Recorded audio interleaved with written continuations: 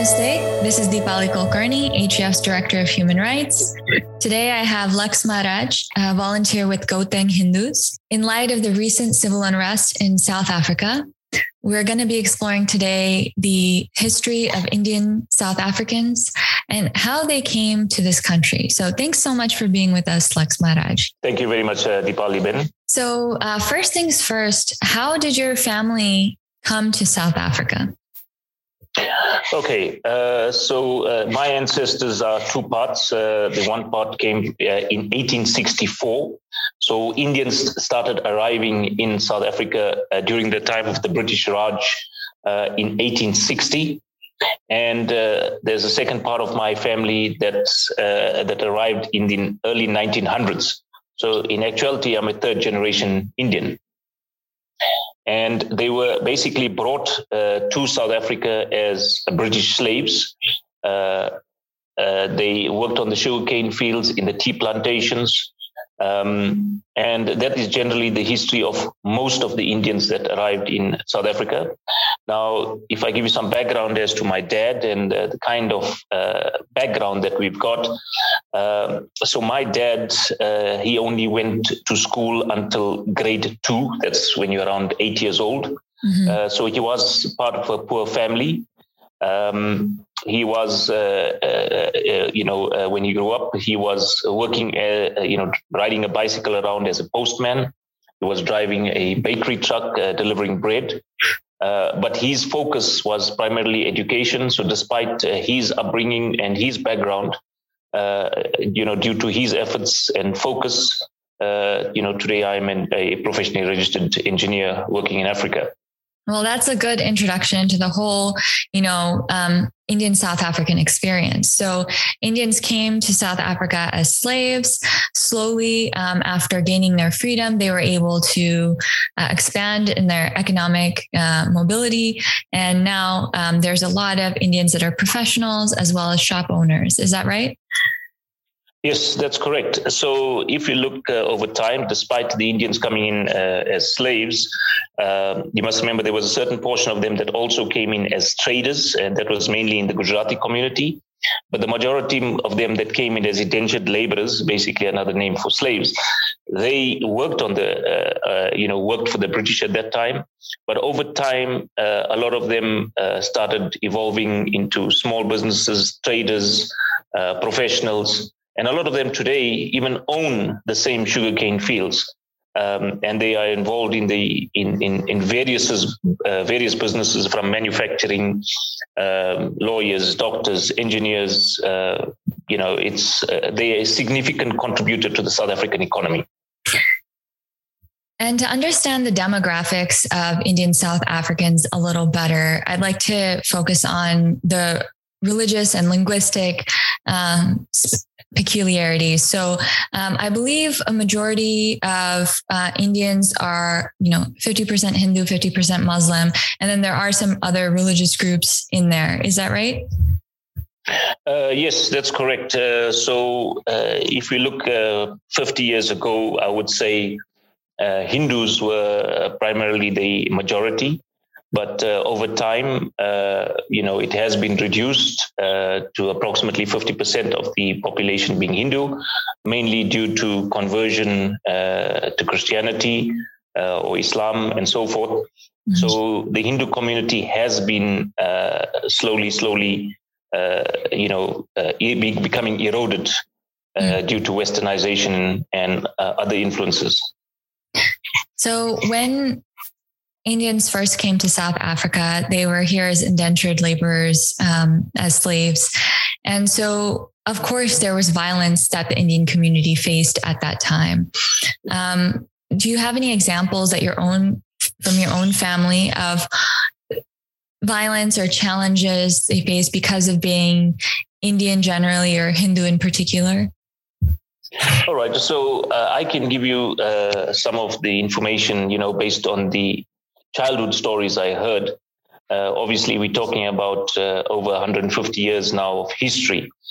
And so if we look at before apartheid, as you know, South Africa had a very dark past in terms of apartheid. So before apartheid itself, Indians that had arrived, they had acquired property. Now, that property was taken from them because there was something called forced removals, right? And that was mainly done to allocate space or prime property to white persons. So Indians were moved from the areas that they were in into specific areas allocated to them. And those areas basically formed a buffer zone between a white area and a black area. So Indians tend to be in between the two. And then later, during apartheid itself, again, in my own family, land was taken from the family. I'm talking about from my grandfather. And this was for roads and so forth, for making roads. And these roads were running through that same land. And there was no compensation whatsoever given to the family at that time. Now, coming back, looking at my dad's time, like I explained, he came from a poor family, but he told me about the time when he had to start work whilst he was young. So even though he was not even a teenager, he was out in the golf, the golf fields and so forth. He was a caddy carrying golf clubs for white persons, for the white golfers. He used to also tell me about the time when he was seated on the bus, and when a white person entered into the bus, he had to get up from his seat and go and sit at the back. So you had to stand and give your place over to a white person.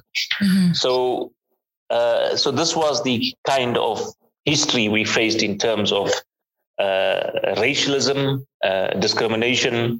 So it hasn't been a very easy past for South African Indians. Wow. So there's a lot of history to unpack there in terms of the experience of Indian South Africans.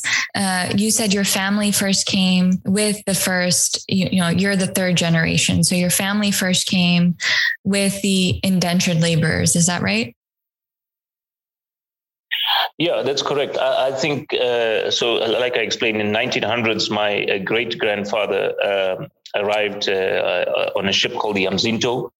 And my dad's mum was born here in South Africa, and my dad was born here in South Africa, and so was I. So in fact, just to give you the story, the interesting part of the story is that my grandfather was born on the ship arriving here in South Africa. So at that time, as you know, with Hindus, they don't generally give a name to the child immediately. The child is named after a few days during the Namkaran ceremony. And when he arrived at the port and the white people asked for the name of the child, then they said, no, there's no name. So they called him Umzinto. And Umzinto was the name of the ship. And later on, his name was Sitaram. So he became known as Umzinto Sitaram. And even on his ship documentation, which I do have, that is the name that is shown on his ship documentation, Umzinto. Wow. Yep. Thanks so much for sharing that. There's a lot of rich history, and I think the situation of Indian South Africans is unique. We know that, Gandhi campaigned against apartheid in South Africa, and there's a tremendous amount of meaning that the movement for racial equality in South Africa has for the rest of the world. And so this piece of it, it's not just about white and Black South Africans, but also the Indian South Africans and other communities that have come through various pathways that have had a tremendous effect on South African culture and economy. So I really want to focus now on the economic status of Indians over time, because we've seen in the civil unrest that's happened this past week a lot of economic frustration. And certainly there were shops that were targeted, looted, and then burned to the ground.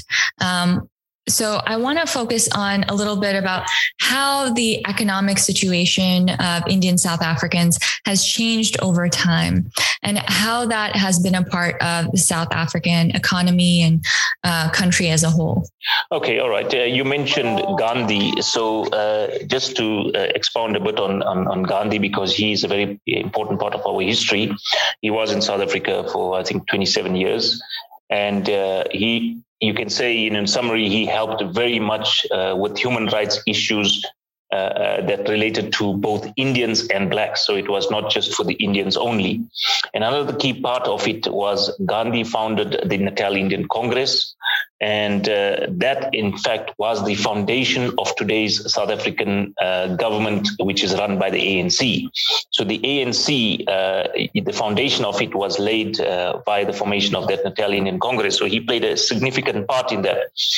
And, it is sad to see that same ANC that was founded during that time, that elements within that ANC, I would say, and that is my opinion, is that various factions in there have been responsible for this attack that we have faced today. Now, you mentioned about the economic status of the Indians. So one thing you must realize is that, yes, we have evolved from, simple slave traders, slave persons to becoming involved in business. Now, what you need to understand that the Indians arrived at a particular province in South Africa at that time, and it is called KwaZulu-Natal, right? And there's a main city in there, which is Durban. And you will find a lot of the Indians based in that particular area. And given apartheid and so forth, you will find there's some specific areas that are still today denoted as Indian areas, although South Africa is open to everybody today. But if you take the areas of Phoenix and Chatsworth, Isipingo, and some of these areas, they are primarily Indian areas because that's where Indians were put by the previous apartheid government. Now, also you got to realize that this is not the first time that there's been rioting here in South Africa. You got to look back at the fact that if we take an instance, for example, in 1949, this was far before my time, and my dad was still young at that time. He was born in 1938. So he was still, he was not even a teenager at that time.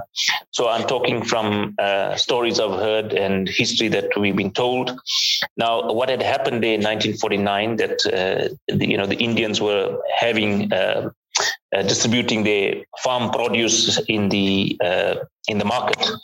And apparently there's a story that a particular youngster came from the black community and he stole some of this farm produce and he was caught and beaten by the Indian market, the people that were in the market. And that rioting, from then onwards, quite a bit of rioting and so forth happened. A lot of mass protesting that spread from the city of Durban to another city of Pietermaritzburg, almost an hour's drive away. This was very much widespread at that time. And again, what happened during that time, there was shops that were burnt, businesses that were burnt. There were even homes that were burnt. And what happened is those Indians, they had to run from their homes. This was particularly an area called Cater Manor. And, they had to go and seek asylum somewhere else. And even during this time, there's in our documented history, there is photographic evidence of white persons inciting this violence as well, and they had covered themselves with black polish, right? So when the polish was removed, you realize it's a white person.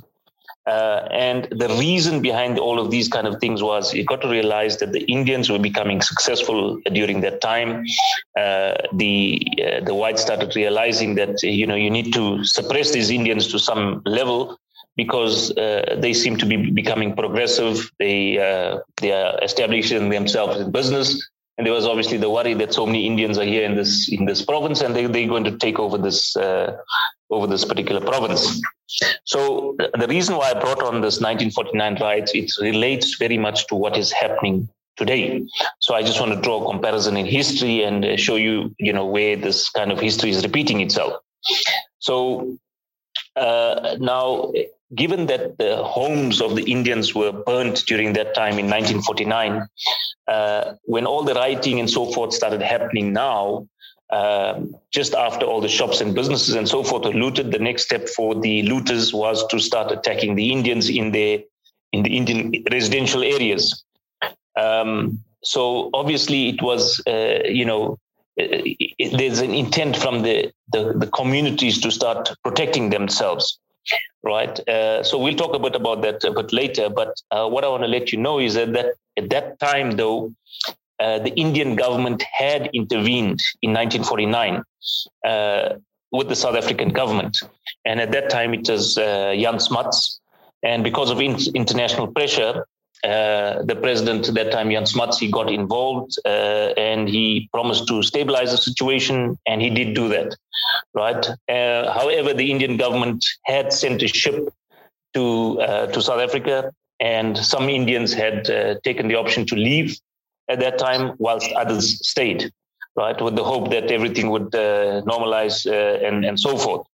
So I'm letting you know this because that is the same situation that we are facing right now, is again in history, where the South African government was contacted. I'm talking about the ANC government of today, was contacted again by the Indian government during this time of protesting and rioting and so forth. And in particular, it was the Indian Foreign External Affairs Minister Jaishankar that had dealt with our South African Foreign Affairs Minister Naledi Pandor, where he conveyed his concerns. And you will see also in the press that has been distributed on social media and everywhere, from the BJP party, there was Dr. Vijay Jolly, who engaged with the High Commission of South Africa in Delhi, and he had sent through a letter, quite a strong letter, demanding the safety of the Indians. So whatever happened in 1949, again, the Indian government has gotten involved to assist the Indians in South Africa. I hope it doesn't come to the point that they have to send another, ship or plane or whatever it is to come and collect Indians from South Africa. There's a lot, I think, of challenges and the history of, the racial tensions in South Africa is definitely fraught. And I want to touch upon briefly the history of Uganda and what happened there, and kind of just trying to understand how Indians have been treated in the African continent and how there may be some similarities between the situation in South Africa and what happened in the past in Uganda. All right. So, what is perhaps difficult to explain, but easy to give by example is if you look at Indians wherever they've gone, whether it was in Fiji or Trinidad and Tobago, Suriname, Uganda, Kenya, anywhere they've gone, they tend to, especially if they are in communities, they tend to work very much together to build their schools, their education, they start look after their community, and their focus is development, education, advancement, economic advancement, and cultural and so forth. And they bring along their culture, their language, and they're very much a peaceful nation. It can be considered an example that when you looked at the slaves or the indentured laborers that arrived here in South Africa, they came with one bag tied on a stick that they carried on the shoulder, and the other hand they had a Bhagavad Gita. That was it. So that is how these people came to South Africa. You got to realize also that before the Indians arrived in 1860, that was the majority brought by the British Raj. Prior to that, and I'm talking 200 years before that, there was the Dutch East India Company that had established the trading route between India and using South Africa and so forth. It used to go via our Cape Point at that time.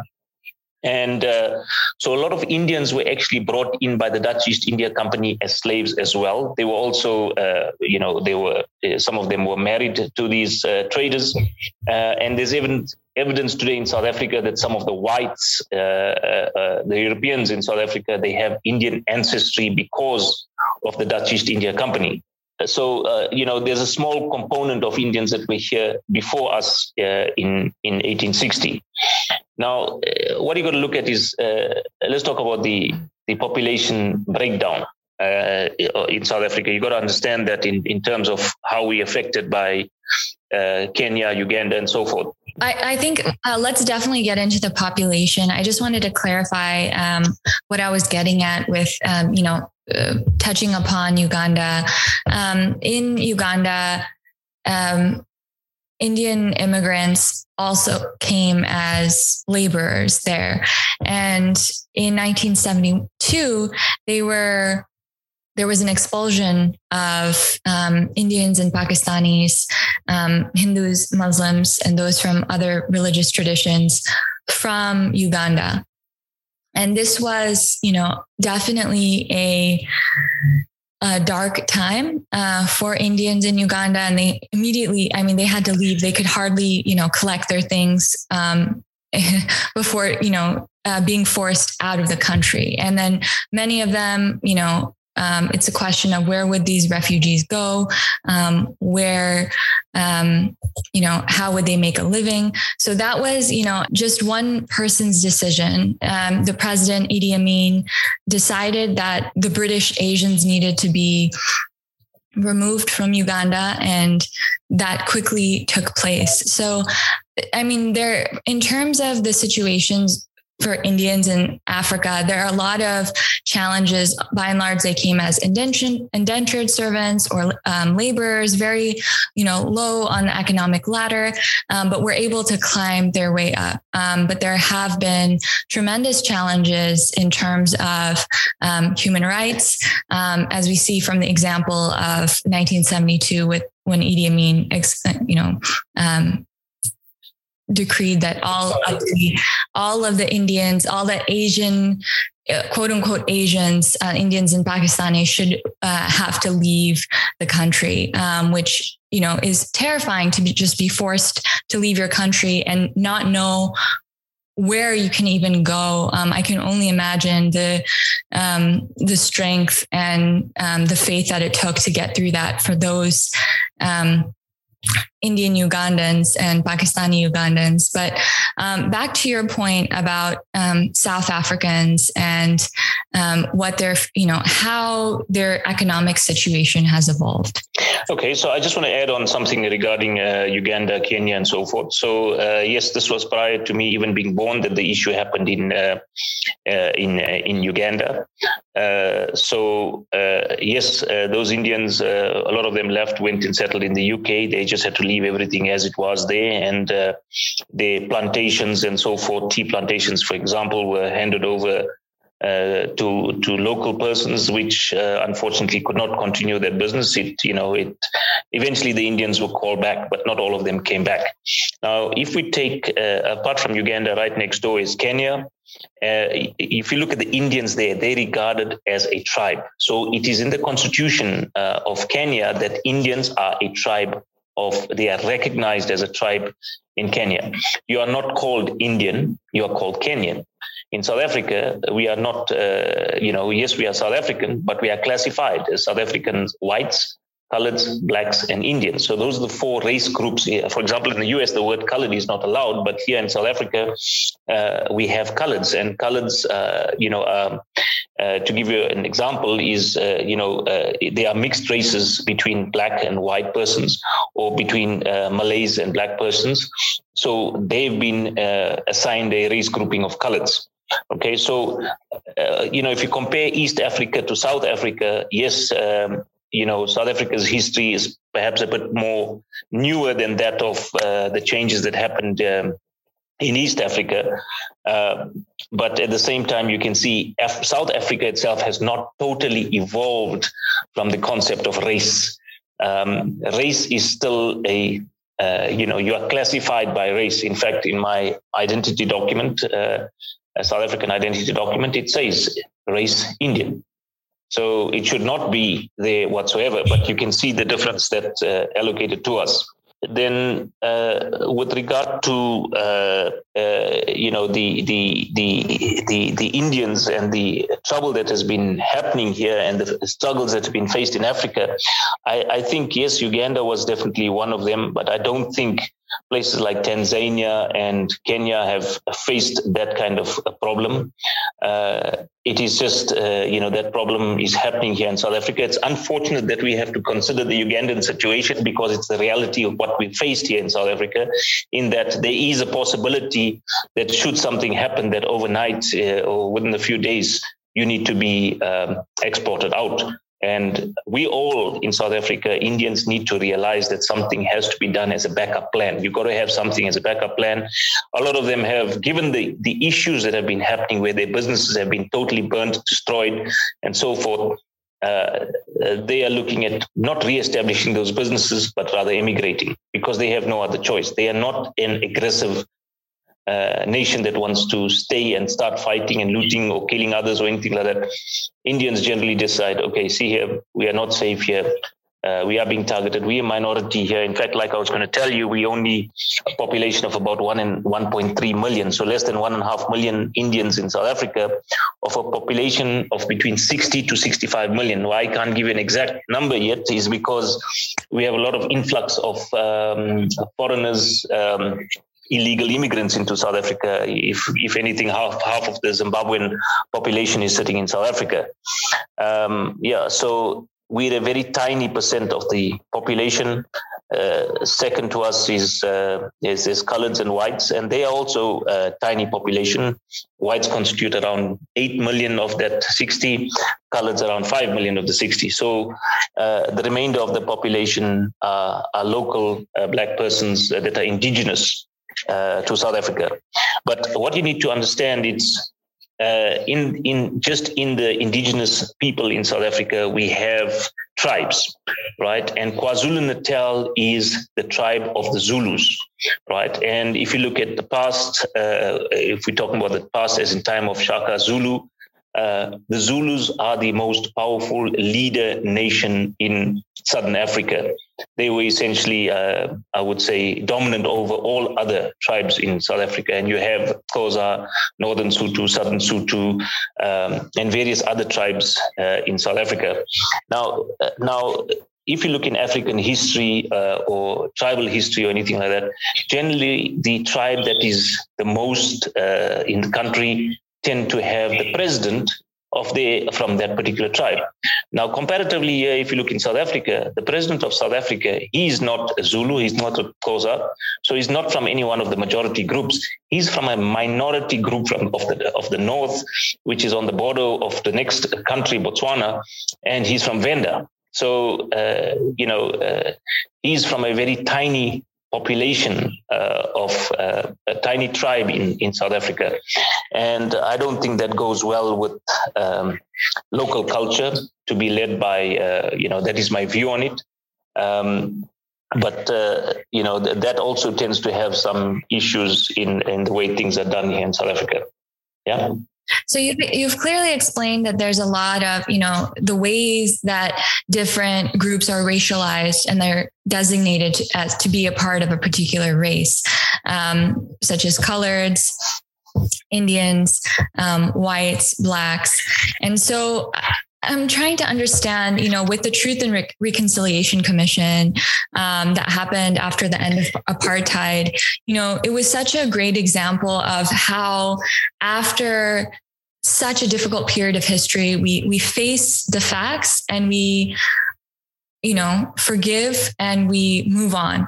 And I think it's such a beautiful, method of showing strength and peace in the face of violence.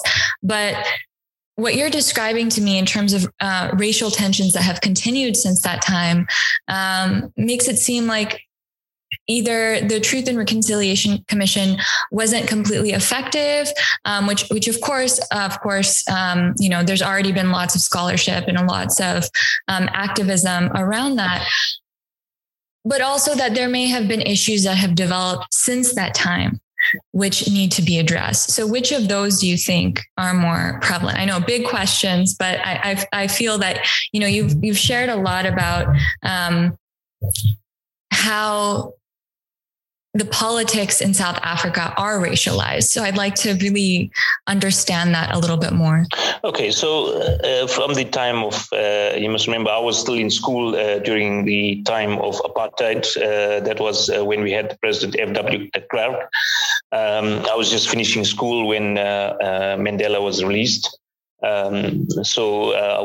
We were the young generation at that time voting for a freedom and non-racial South Africa and so forth. And it was a great time. Everybody was excited and happy, and this change was positive and so forth. And during the time of Mandela, I think South Africa was really, really prosperous, and even into the time of Thabo Mbeki. I felt personally as a South African, I felt South African. I felt great of being in South Africa. I love this country. I think what happened afterwards was during the reign of President Zuma. And remember, President Zuma is the one that is currently being arrested just some weeks ago.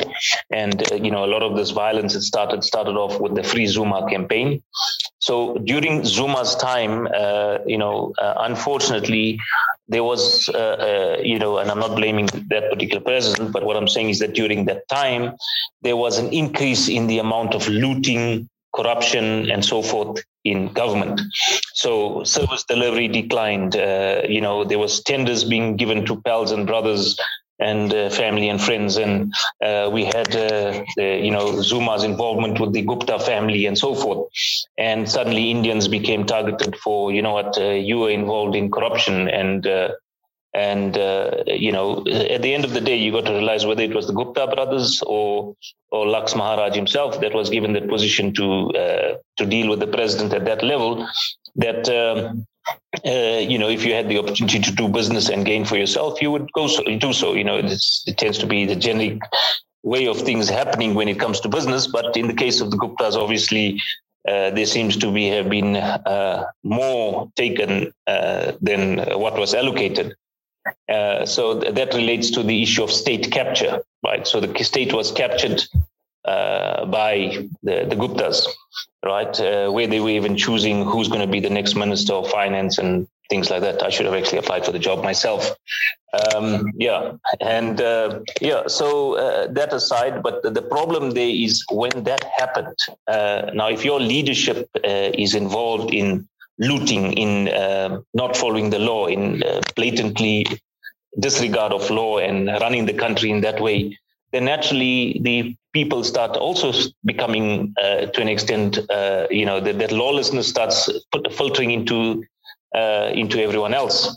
Now, even though there was a change from President Zuma to President Ramaphosa, and Ramaphosa has made a lot of positive changes, and he has made efforts to remove corruption and so forth. And the arrest of President Zuma, I would say, has some relation to all of this as well, in that I think the current president is trying to get the law to deal with all those that detracted from their functions, whether it was the previous president or any other ministers and so forth. Now, from my viewpoint, looking at all of this and as to why it happened, you must remember that Indians, blacks and whites, after the, during Mandela's time and so forth, there was some issues in the country, but generally it was a sense of unity. It was a sense of togetherness and so forth. If we look today, even though after the incident that happened in this province of KwaZulu-Natal, who is cleaning the roads? It is black, whites and Indians together. Who is rebuilding? It is black, whites and Indians together, right? But who is causing some protest and inciting hate and racial violence and so forth is coming from the top, right? And why I'm saying it's coming from the top, because if we look at when this violence erupted in South Africa, in KwaZulu-Natal, it happened immediately after, just a few days after the arrest of President Zuma. It started with the Free Zuma campaign. It was driven very much by his children, his son and daughter. And then remember that the ANC still has factions and splits in the ANC that is pro-Zuma and those that are pro-Ramaphosa and so forth. So given that, Zuma got arrested, and those that were pro-Zuma, I would not say all of them, but perhaps some of them were involved in this corruption cases or tender irregularities and whatnot. They knew their time was coming, that this current president or the current government is pushing to chase out corruption, and they were most likely going to be targeted. So the best way to resolve their future was to ensure that Zuma got freed. They created a coup versus the current president, Ramaphosa, get him out, and prevent themselves from being attacked, affected, or being called to court or called to answer on whatever they were involved in. So I think this was very much driven from the top, from the government level. It was people involved in the National Executive Council, ministers and so forth, that were inciters of this violence, driving this message through. I think what they didn't realize is that the communities would eventually stand up for themselves and start defending themselves, and that the foreign governments, such as the Indian government and various other governments, start getting involved in expressing concern for what was happening in South Africa. So eventually it had to stop. But I don't, as much as one would say, yes, let's blame the looters that's on the ground. But the looters have grown up, and a lot of them were youngsters and, I won't say old people, but middle to younger generation people that have been faced with life of poverty, faced seeing the presidents and the ministers and the abuse and the of resources, corruption, tender irregularities, whatever it is. That's what they grew up with. And when it came to service delivery of basic water, electricity, and so forth, they don't have it. There was promises made for houses, they don't have it. Now all of this builds, hate. It builds. It builds animosity, So I think, along with Zuma being imprisoned and then this incitement of violence coming from the top, all of this just mixed up and became this one burst of anger where they just went out. And you know what? Now that we have the opportunity to take TVs, fridges, mobile phones, we've never had this before. Furniture, clothes, Nike shoes, you name it. That was it. It was looted. Why everything was burnt there afterwards, I don't understand. But I think the intent was to economic sabotage the country and force the current president and government to release Zuma, and also for him to step down. So that was the only means that I believe the other factions and so forth had to try and do all of this. Now, given that everyone is working together to rebuild that city and their business or whatever it is, clean up the city and so forth, why is it that there are still persons that are in government, and that is like, for example, Julius Malema in the EFF, that are still inciting hate, they are still inciting violence, they are still saying things that rather than being peaceful and let's, work together, rebuild or anything, those words are not there. It's about, if you don't do this, then there will be that threat and, and so forth.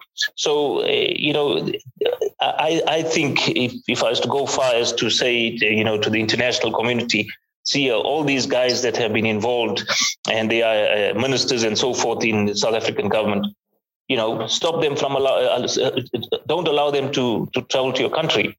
Force them to stay in South Africa and deal with the issues. They need to put pressure on the South African government to, hey, stop coming here for holidays and giving us long, sad stories about how you're going to fix this and that. Sit and do it in that country. Show us that you can stop the violence, stop the racism, start service delivery programs, reinvest in your own country. Don't ask us for money because you have. South Africa is one of the richest countries in Africa. The only one close to us is Nigeria, really. We have all the mineral resources and everything. And we have been the economic hub of Africa. But if you look at all the state-owned entities in South Africa are failing. That is from the South African Airways, the South African Post Office, the South African National Defence Force, the South African Police Services. In fact, in KZN, during the time of the looting and that, the police services did not have ammunition. The local community got together money and bought ammunition from a different province to provide them with ammunition, right? All the budgets for the South African National Defence Force have been cut. They have systems and whatnot poorly maintained, and so forth. So all of this brings me kind of to why are we talking about the history of South Africa in the light of all of this violence?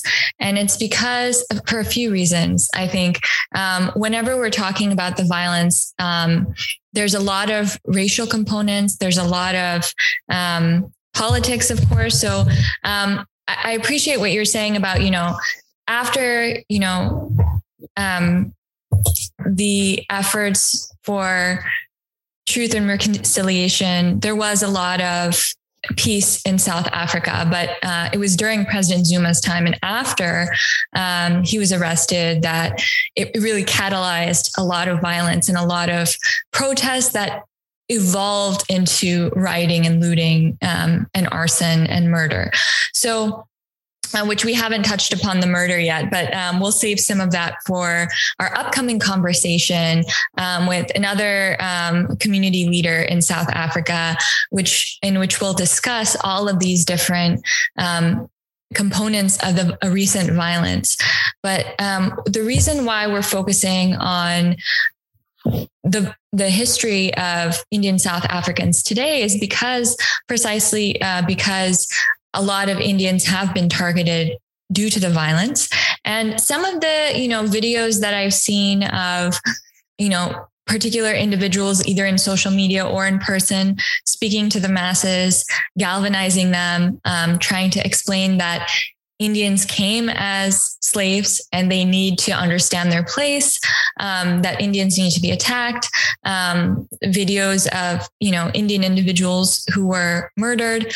All of that really is concerning. And that's really what we're going to get into next time. But all of this history from the time that Indians first came to South Africa to present really speaks to how complex the issue is. So there's not just one reason why I think Indians are being attacked. I think certainly you've gestured towards some of the racial components, but also that economic prosperity, that economic frustration leads to targeting of businesses, and businesses are primarily owned by Indian South Africans in some of these places. So there's a lot of different components to why Indians are in particular being targeted, but definitely offering some prayers that things can calm down. I know there are some protests scheduled.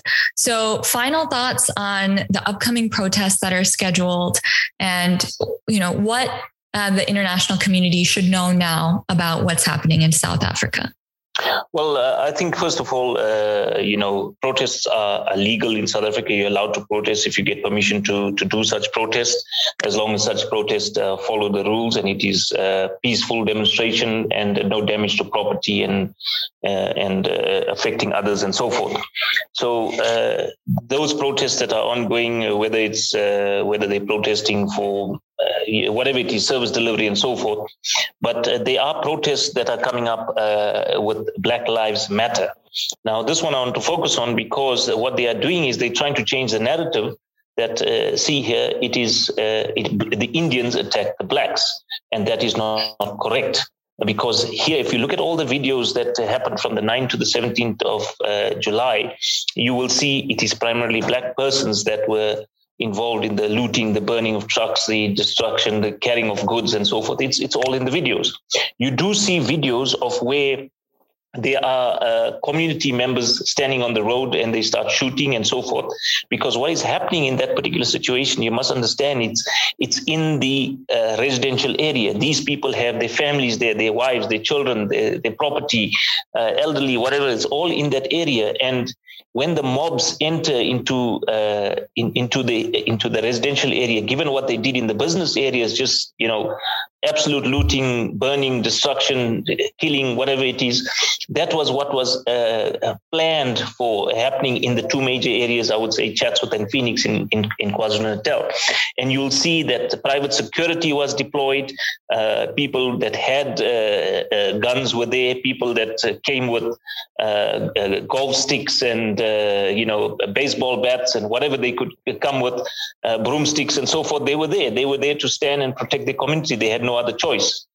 What you got to understand is that the looters were also armed, and they were armed primarily with illegal weapons. Where did the illegal weapons come from? And that is because here in South Africa, police stations have been looted.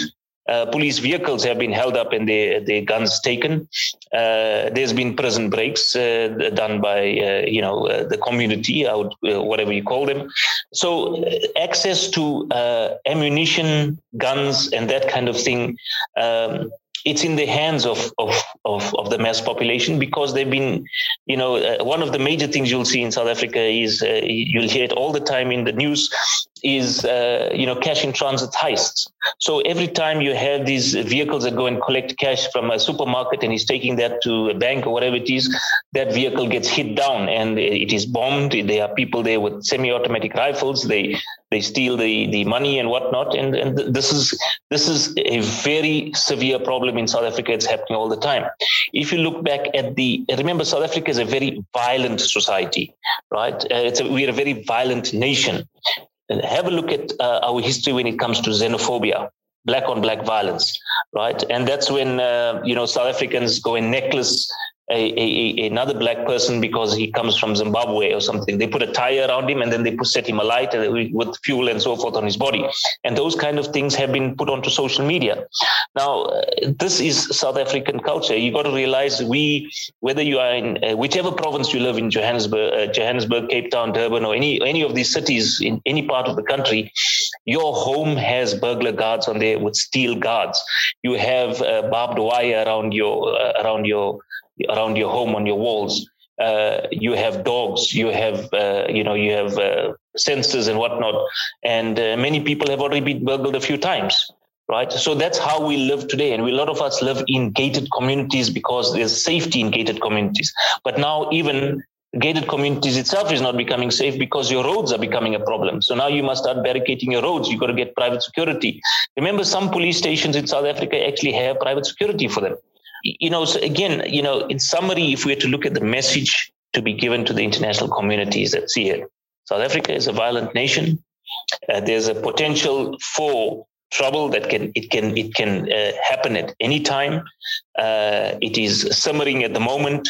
There's a potential, if you look in history, for this to break out into civil war, because a lot of countries in Africa have gone through that process where there has to be a civil war, and then especially with various tribes involved and so forth. If you look at the Rwandan issue, the Hutsis and Tutsis and so forth, you had all those issues. And I think South Africa is facing that. And we as Indians that are here, we got to realize we're in the center of all of this. And we've been used as a pawn to make some racial alignment of something to detract from the problem that the government has. So they're trying to, instead of make it into, the fact that it was an actual coup, they want to try and make it into a racial discrimination issue and change the entire narrative to hide from the fact that this was what was happening within the South African government. So Indians in South Africa, my message to them has been to all my family, listen here, you need to be prepared that within a few days' time, you'll need to get onto a plane and leave. And as soon as that violence starts, you better get going, because the first things they will attack is going to be the airports. I mean, our airport in Durban was shut down during that time, right? You couldn't, there was some of the flights that were limited during our primary means of transfer, internationally is flights. So, don't wait for the violence to break out, because then it's too late. We're going to end up with the Ugandan situation, very much like what Idi Amin did. You've got 24, 48 hours, just drop everything and go. Take your bags and run. Yeah. Well, you've given all of us, I think all of the listeners, a lot to think about today in talking about the history and the politics of South Africa, especially as it relates to Indian South Africans. There's a lot that needs to happen in South Africa, certainly for peace to be restored. So let's definitely, galvanize in our communities and try and make sure our respective governments are supporting South Africa in its efforts to restore peace. And in the meantime, we'll be offering prayers for all South Africans to have that peace and security, and for the economic frustrations, the racial injustice to come to an end. Thank you so much, Lex Maharaj, for joining us today. I really appreciate it. I know, the violence has just ended, and it's the calm before the storm, before the next wave of protest begins. So in this time after the violence, you've taken this time to talk to us about the history, and I couldn't be more appreciative. So thank you so much. Thank you very much, Deepali ji. All the best to you. Take care. Namaste. Bye. Well, that's it for this episode of That's So Hindu. If you enjoyed it, please take a minute and leave us a nice 5-star review. It's how you can help the show get discovered by more listeners. You can help ensure that more of these get made by making a donation to HAF at www.hinduamerican.org/donate. And before you go, a quick message. The Hindu American Foundation proudly supports We Can Do This, the U.S. Department of Health and Human Services nationwide COVID-19 and vaccine education campaign. Our community has been hit hard by COVID-19, and many of us need help in getting educated about how we can get vaccinated. Our organization is working hard to ensure our community has access to important information in our fight against COVID. Learn about COVID-19 vaccinations and get help scheduling your vaccination at vaccines.gov. We can do this.